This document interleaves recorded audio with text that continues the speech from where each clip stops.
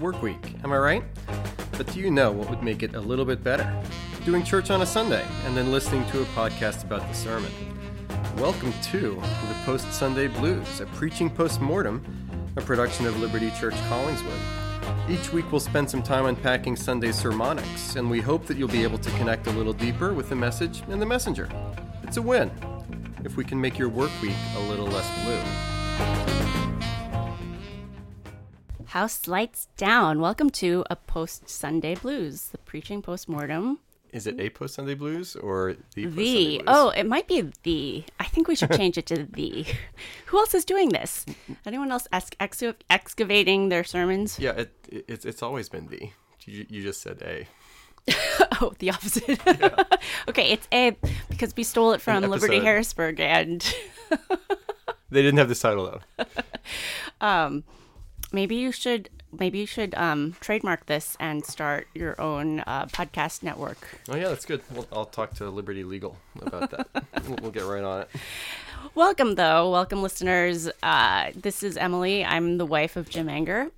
Hello. Said pastor who did said sermon that we are going to. I did the deed. Pastor Jim in the pulpit right now with the sketchy notes. Yeah, your notes are very sketchy. At home meeting last week, you handed your note card to the person sitting next to you because you couldn't read your own notes, and you were hoping that they would be able to read which proved true, actually. You are a strange soul. Takes a village. A very strange soul. Bad handwriting. It happens. Someday. I think you were advanced in that because bad handwriting is very prevalent these days. Yeah, I think I saw an article about the death of cursive. Yeah, it's died. I haven't used true cursive since third grade. Yep. So yeah, if not me, then who? So I've been starting off usually with a random question from your blog. Yeah. Your blog was kind of like your sermon, so I'm gonna skip that, and then I would have gone through the Top Gun podcast. I did listen to some of it, but I'm just not a Top Gun person, human. That's okay. It wasn't my cup of joe. So did you hear me sing at the end? I did not get that far. Oh, yeah. So I apologize, but Five Golden Things is kind of the pop in, pop out type of podcast. If it's up your alley, then listen. If it's not, then yeah. But I have not been an action movie person. Yeah, and you have not seen Top Gun Maverick. I don't know if have you seen the first Top Gun? It was my brother's favorite movie, so I probably walked in on it occasionally, but I do not believe that I ever sat down and watched it. I would not have guessed that it was your brother's favorite movie. I don't even know if it was. I just remember that's one of my childhood memories. Your dad's favorite movie? Stop. Well, actually, I'll go there. What is your favorite movie? Do you have a favorite movie? The first Captain America movie. Oh, that was boring. First Avenger. Why not? There might be new listeners though. What's your origin story for Captain America? Okay. My friend Sahil was a comic book reader, and when I got to know him, still friends with him on a text thread, see him occasionally. So he was a comic book reader. His came from an Indian immigrant family back in India, apparently. I don't know if I've never verified this, but he says that comic books are actually kept in libraries. This is before libraries started to stock graphic novels, but single issues in Mumbai, Sahil would just read all these comic books and then kept the habit coming to the States in early elementary school. And so he and I, when we would hang out, we would walk down to the corner store, like a 7-Eleven that had an old school spindle wire frame comic book rack, and we just spend hours there reading. And Sahil was more of an X-Men type. I gravitated towards the Avengers, and specifically Captain America, starting in 4th and 5th grade, because he's the best, and I never stopped reading. So I always liked how he was a leader, how he was misunderstood, how he always tried to do the right thing, and was actually a lot more fun and personable than people thought. Why did that resonate so? We just don't know. We'll never know. Man, what a guy. Such a reach. Cap. Actually, this relates to your sermon just because, so I was in nursery this Sunday and I missed listening live in person. Yeah. So I was listening last night. When's the last time you've listened online to a sermon of mine?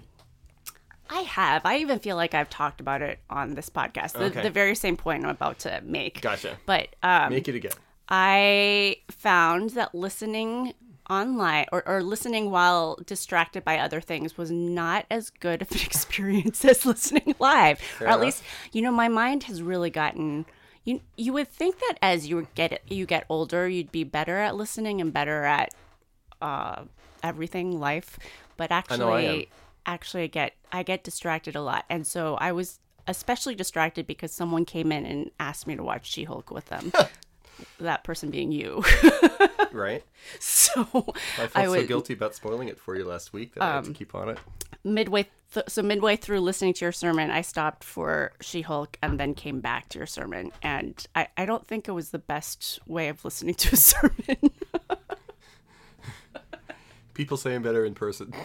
Well, not everybody, actually. But it is a little bit of a commentary, again, on the post-COVID ease of listening to sermons online. And I guess there are ways to focus yourself when you're actually listening. But because I'm so used to podcasting or listening to podcasts while doing other tasks, Yep. it just becomes another thing where I feel like I'm Ear candy.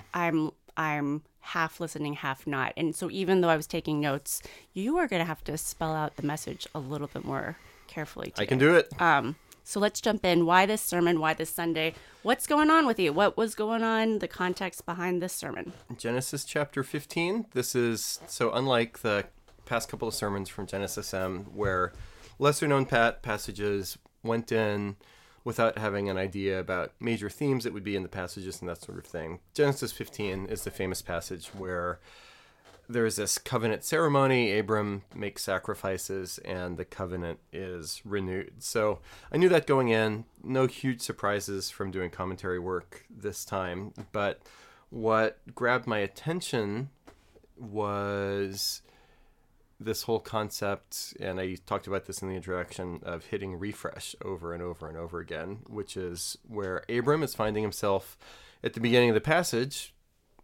He's like, I don't have an heir, and all of these promises, God, that you've made to me are contingent upon that.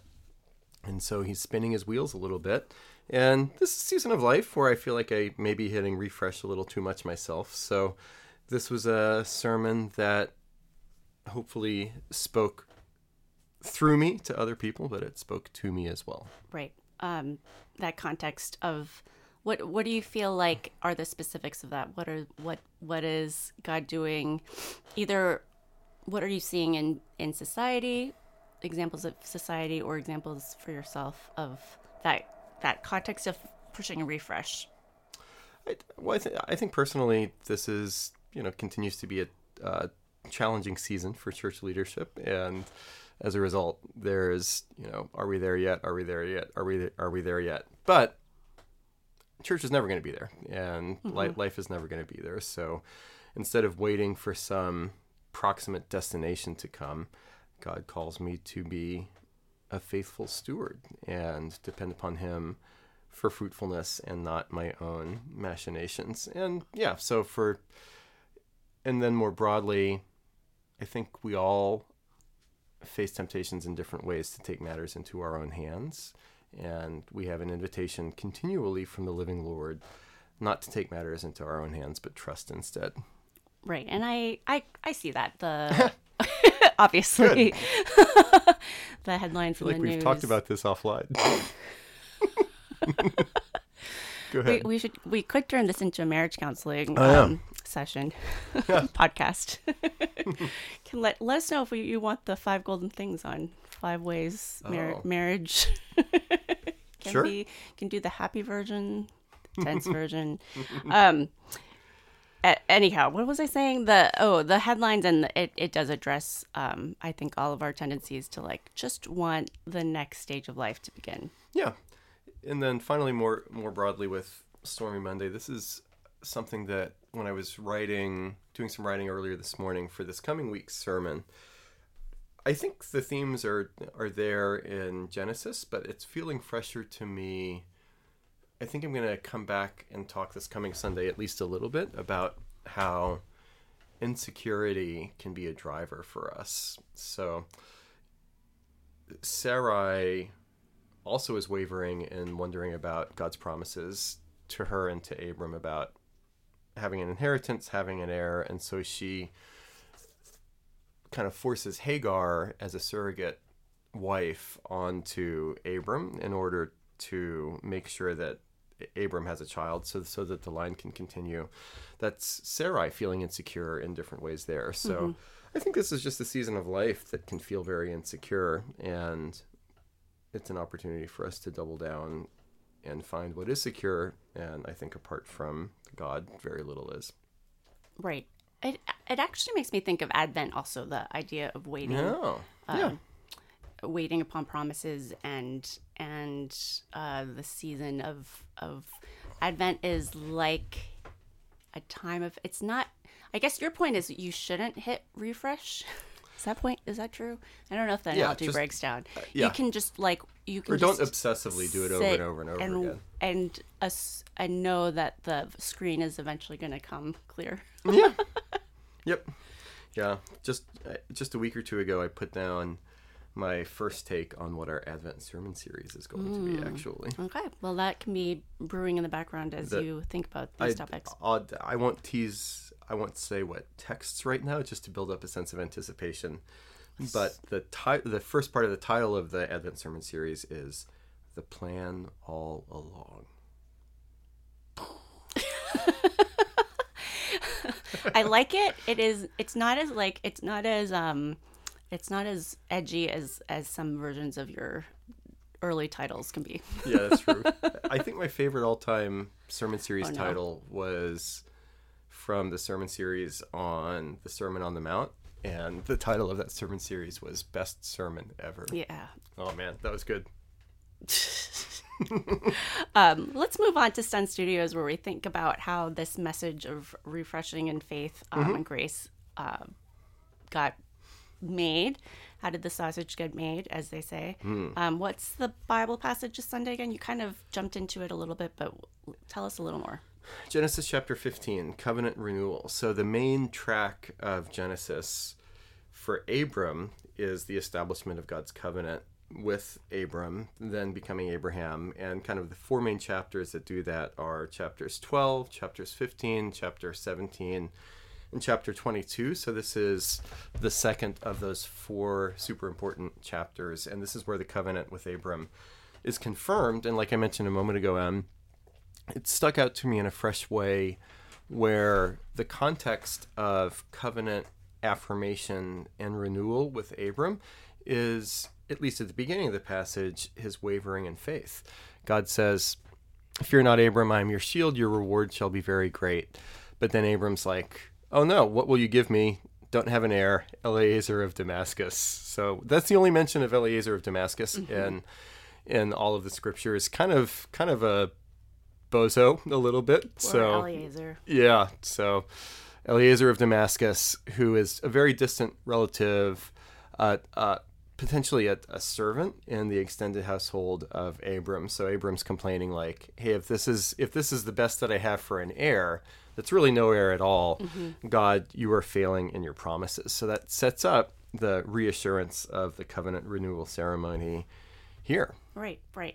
Can you talk a little bit about the word covenant? Because yes. I remember hearing, I don't even remember who it was, who just paused at the term in covenant class that we use for membership class. Right.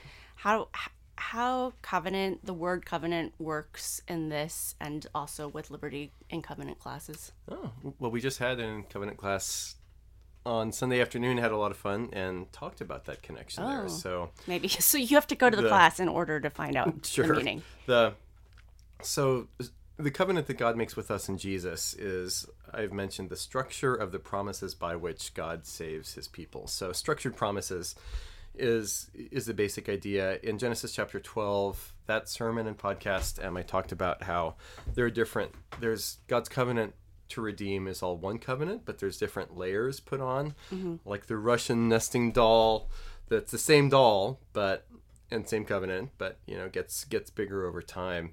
And yeah, it's just the way that God has decided to do it. So it's sort of the roadmap of redemption, and it is promissory. So that's the connection between God's covenant with us and being in covenant. I talked at the new members class, our in covenant retreat, last Sunday afternoon, saying now it's just a different word for membership. So Liberty, we just need to do things differently. So let's not have an English name for the name of our church. Let's not call membership in covenant. But the idea behind it, and this comes from Steve Huber, our communion director from a long time ago. You're members a lot of different places. You're Costco, my favorite CrossFit gym, and so on. Member at the library, any number of different clubs and associations. By calling church membership being in covenant, that sets it off from being a member anywhere else. And I think for people that are members at Liberty Collingswood, I hope that's a big deal for them, right, and a big part of their identity. They're in the body of Christ, not just anywhere, but here. And there's a promissory character. So I also said in the new members class, as new members come and take membership vows, which are promises, here at church, I, Eric Mitchell, our other elders and deacons, have already taken our own ordination and installation vows where we promise to care for and lead the church well. So the being a part of Liberty Church Collingswood, membership-wise, does carry this promissory character. So the through line between the two is promise. But I kind of like the connection between this passage and that church membership to distinguish it from others, because it is like a grace-driven covenant. Yeah. It's not a works-driven covenant where if you break your promise, you're kicked out of Costco. Right. That would be terrible. Okay. Yeah. But so it's an interesting word to chew on and to think about when it relates to Abram and God's promises. Like, even if you're trying to make God's promises happen, you're trying to make it happen incorrectly, or you're not living in actual active full faith. There's still people keeping their promises and not in a point system type way. Right. And it's not necessarily the case that every covenant necessarily is grace driven, but that's the specific nature of God's covenant to save here. And talk about being one covenant in traditional Reformed and Presbyterian theology. It's been said that God originally made a covenant with Adam and Eve, which has been called the covenant of works, which was, at least at one level, not 100% grace-driven covenant of works, where Adam and Eve, by virtue of their obedience, could have merited eternal favor with God, but that was lost in the fall. And so the covenant now, if God is to redeem a people, God's people, his presence, his place, it's got to be by grace, because obedience was forfeited in Adam. So the great news about this covenant, and that's Abram, Moses, David, all the way to Jesus. But then also Jesus fulfills the covenant that God made with Adam and Eve, because Paul calls Jesus the second or the last Adam. It all comes together in Christ.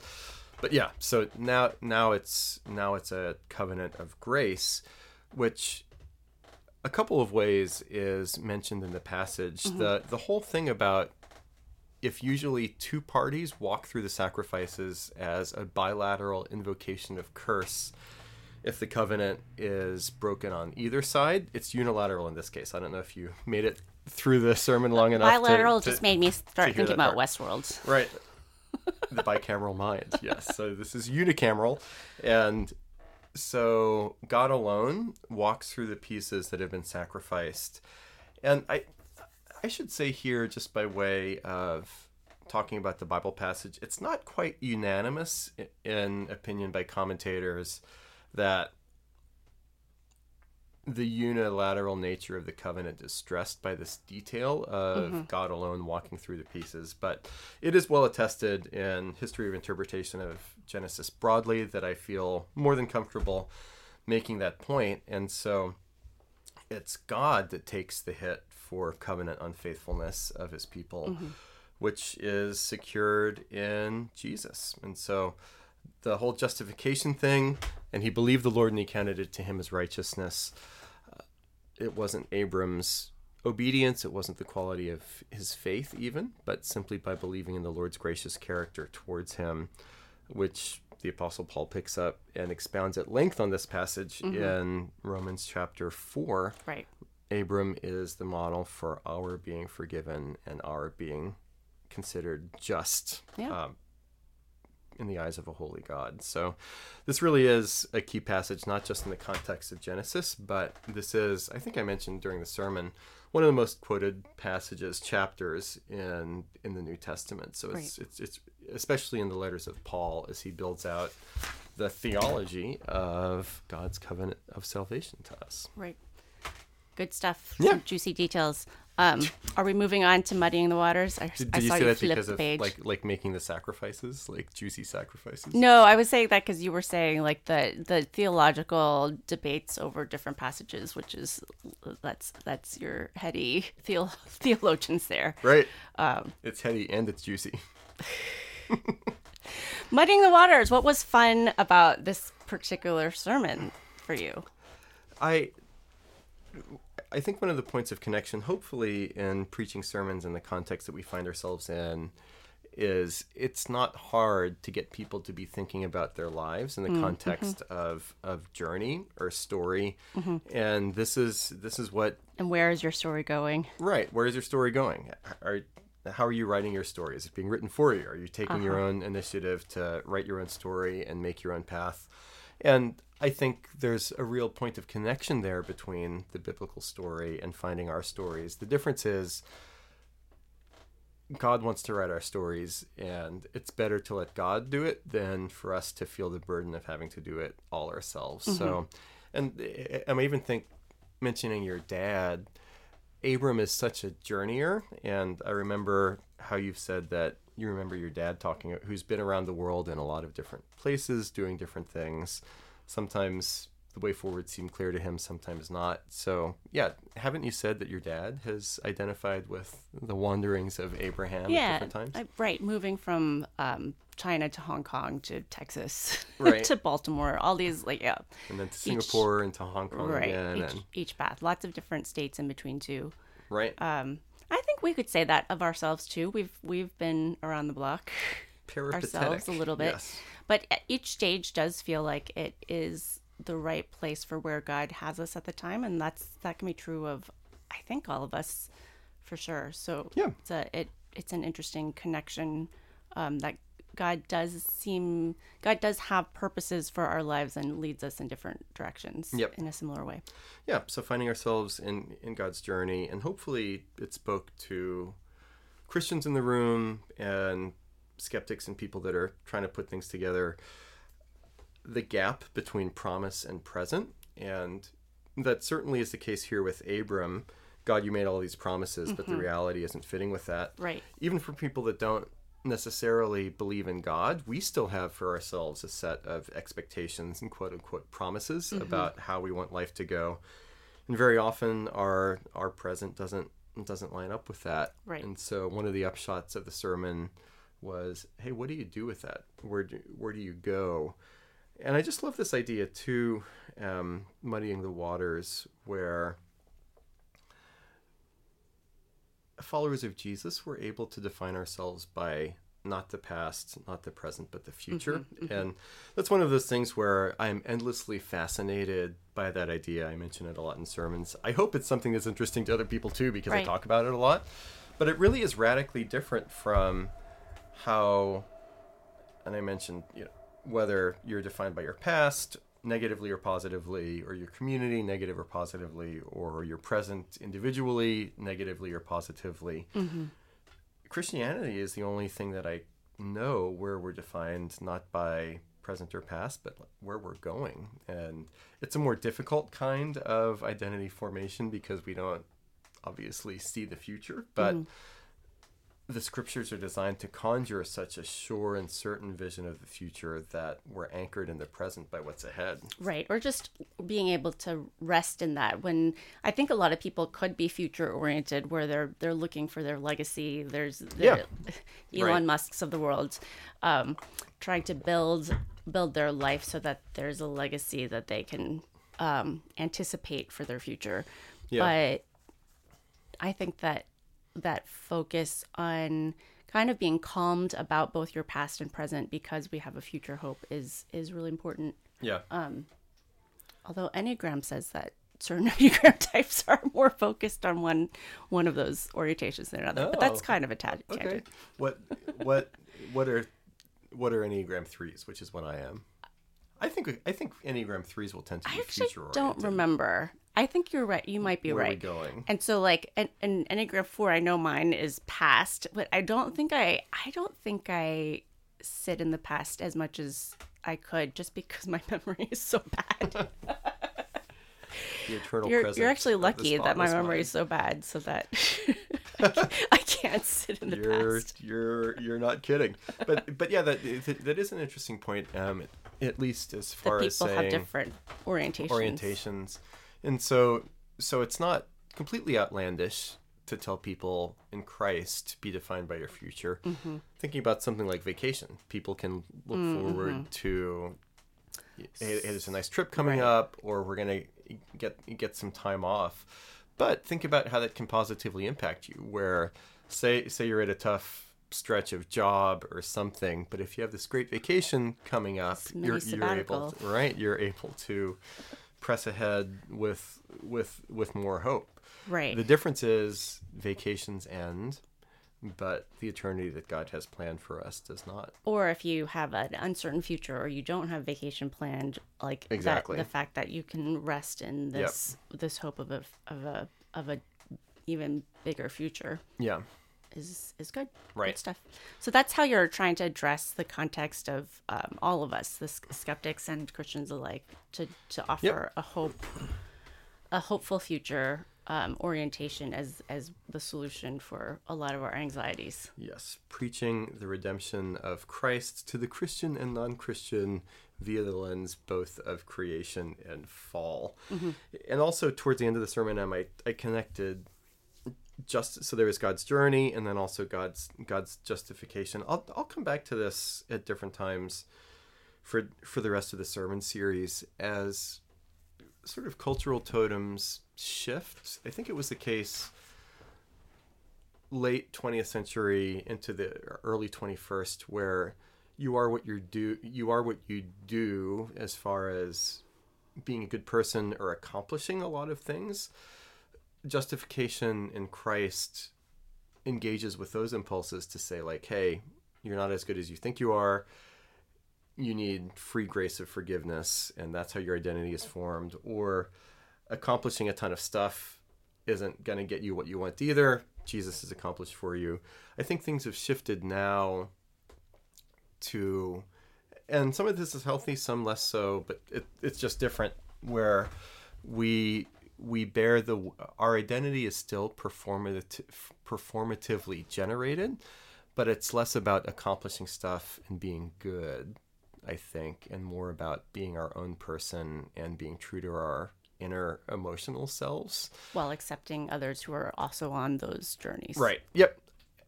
But I think justification by faith still has something to say to that too, where it's not necessarily for us to have to bear the weight of complete identity formation. Mm-hmm. And instead we have an identity that's more durable because it's not performed, but rather received. Mm-hmm. And I do wonder if there's a tipping point, say, for kids. And I think I mentioned talking to students at one point during the sermon, or talking about students. Hopefully I spoke to them and not just about them, but talking about, hey, you don't have to figure everything out about yourself when you're 10 years old or 12 years old or 14 years old. Just be a kid. And at a larger level, be a kid in Christ, where Jesus gives to you what you can't generate on your own, whether you're 12, 22, 42, 62. So, yeah.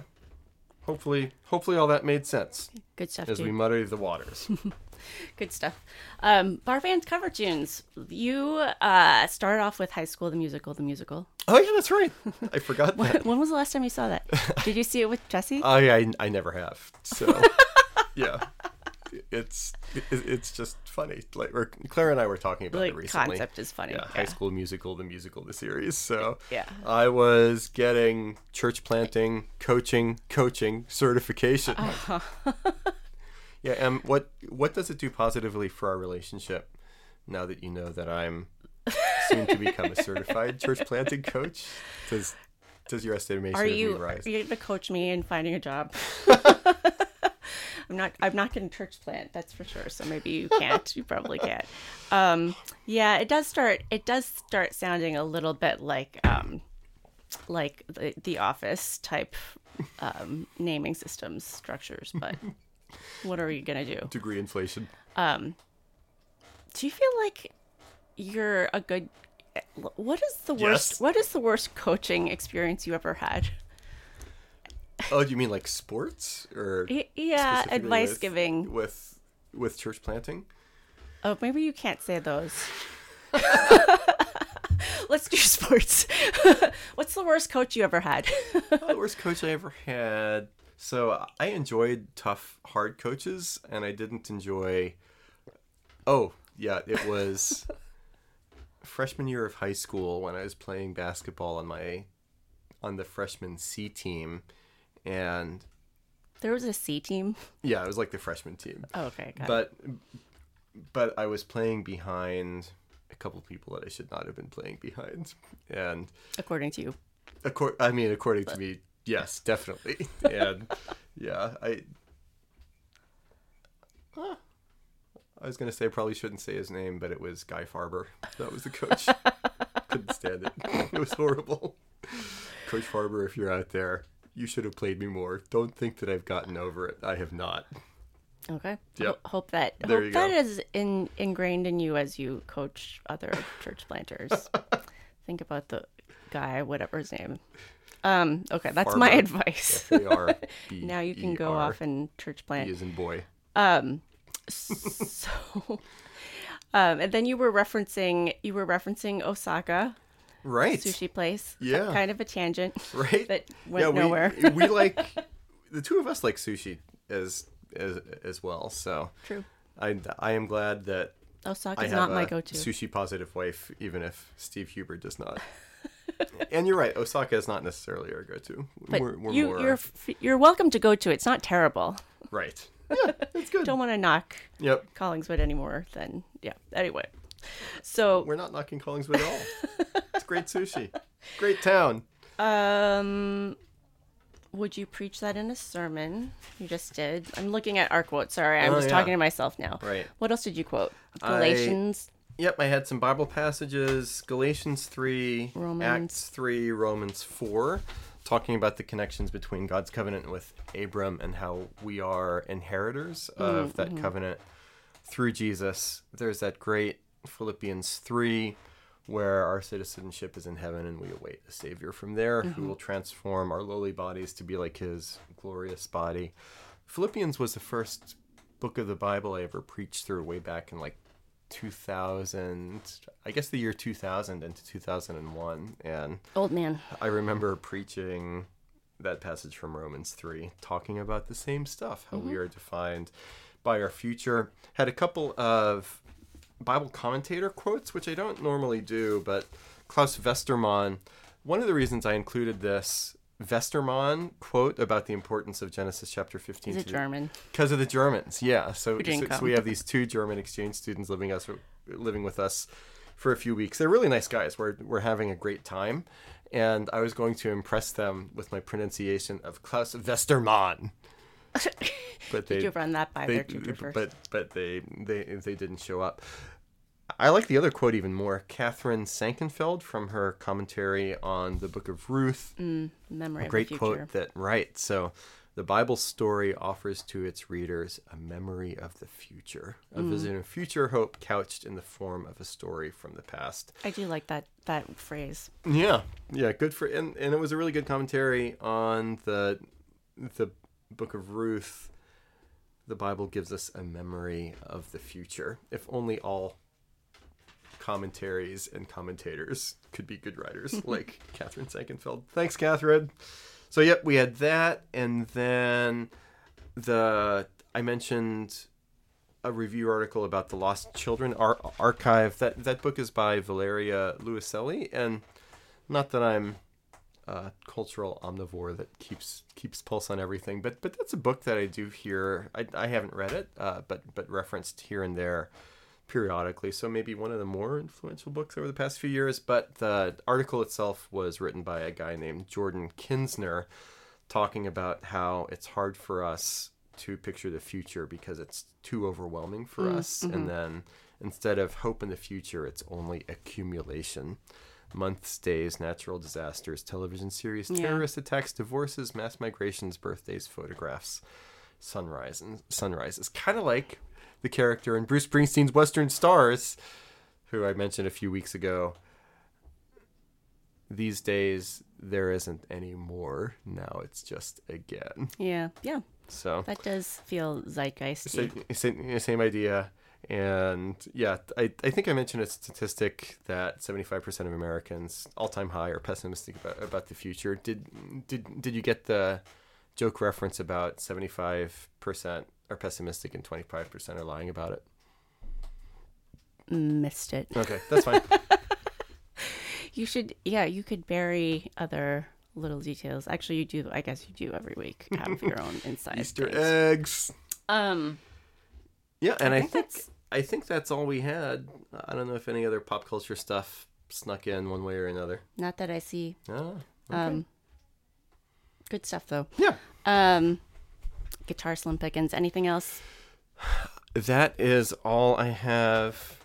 I don't think I have any Guitar Slim Pickens. Wow. But it first was ever. You maxed out what you wanted to say about this. It was How fun. could it be? It was fun to baptize Carol Baby on Sunday, and it was fun to be able to connect God's covenant with Abraham in Genesis chapter 15 with the covenant sign given to Abram and his offspring in Genesis chapter 17 of circumcision. So it was fun to make the theological connection during the baptism. Yeah.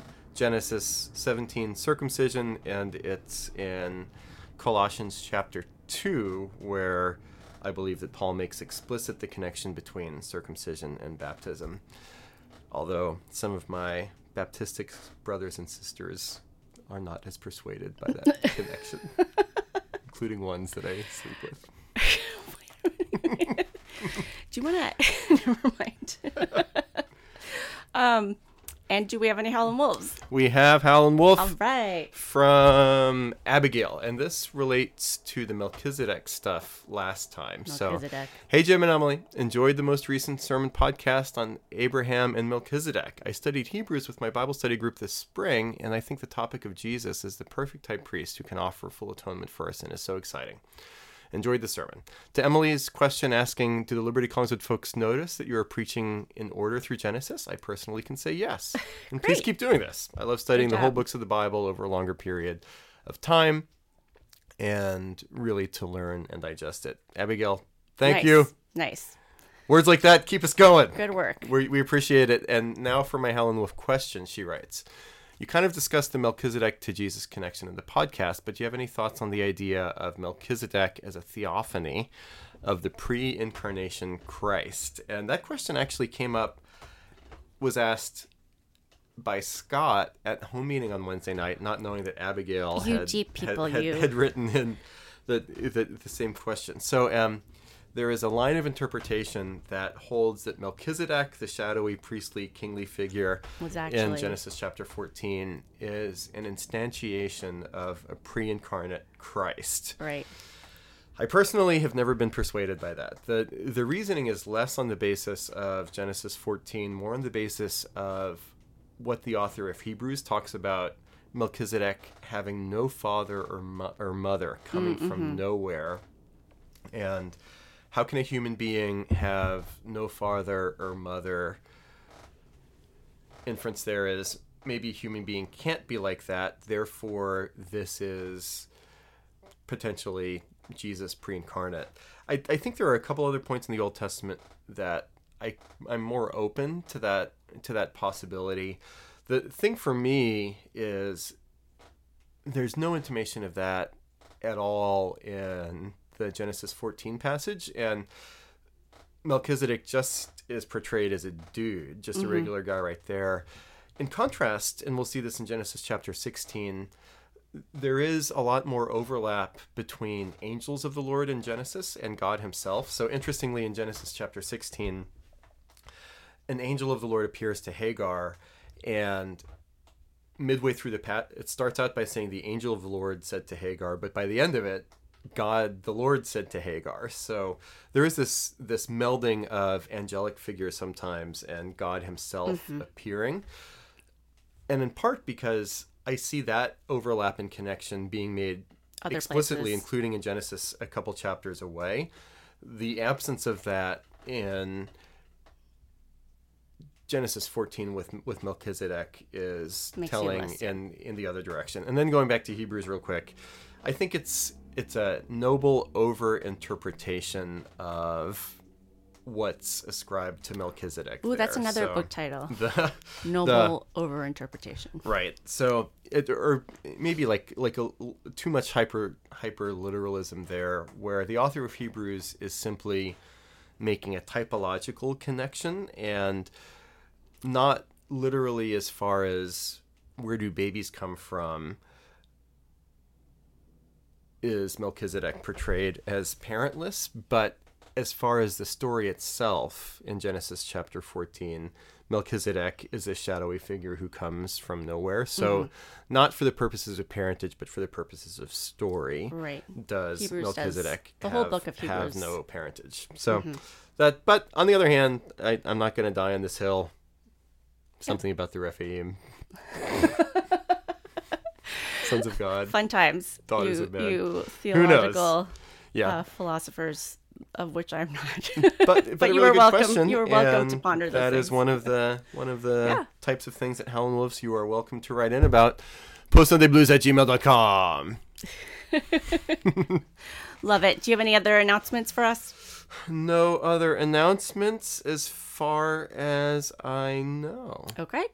Good times here. Write in again. You know the address. I'm not going to let Jim say that again. So I get to close up and just say goodbye. postsundayBlues@gmail.com. Have a good week. And how was it? That was amazing. Thanks so much for joining us. This has been the Post Sunday Blues, a preaching post-mortem production of Liberty Collingswood. Go ahead, rate, review, and subscribe, and you can find all things Liberty Collingswood at libertycollingswood.org.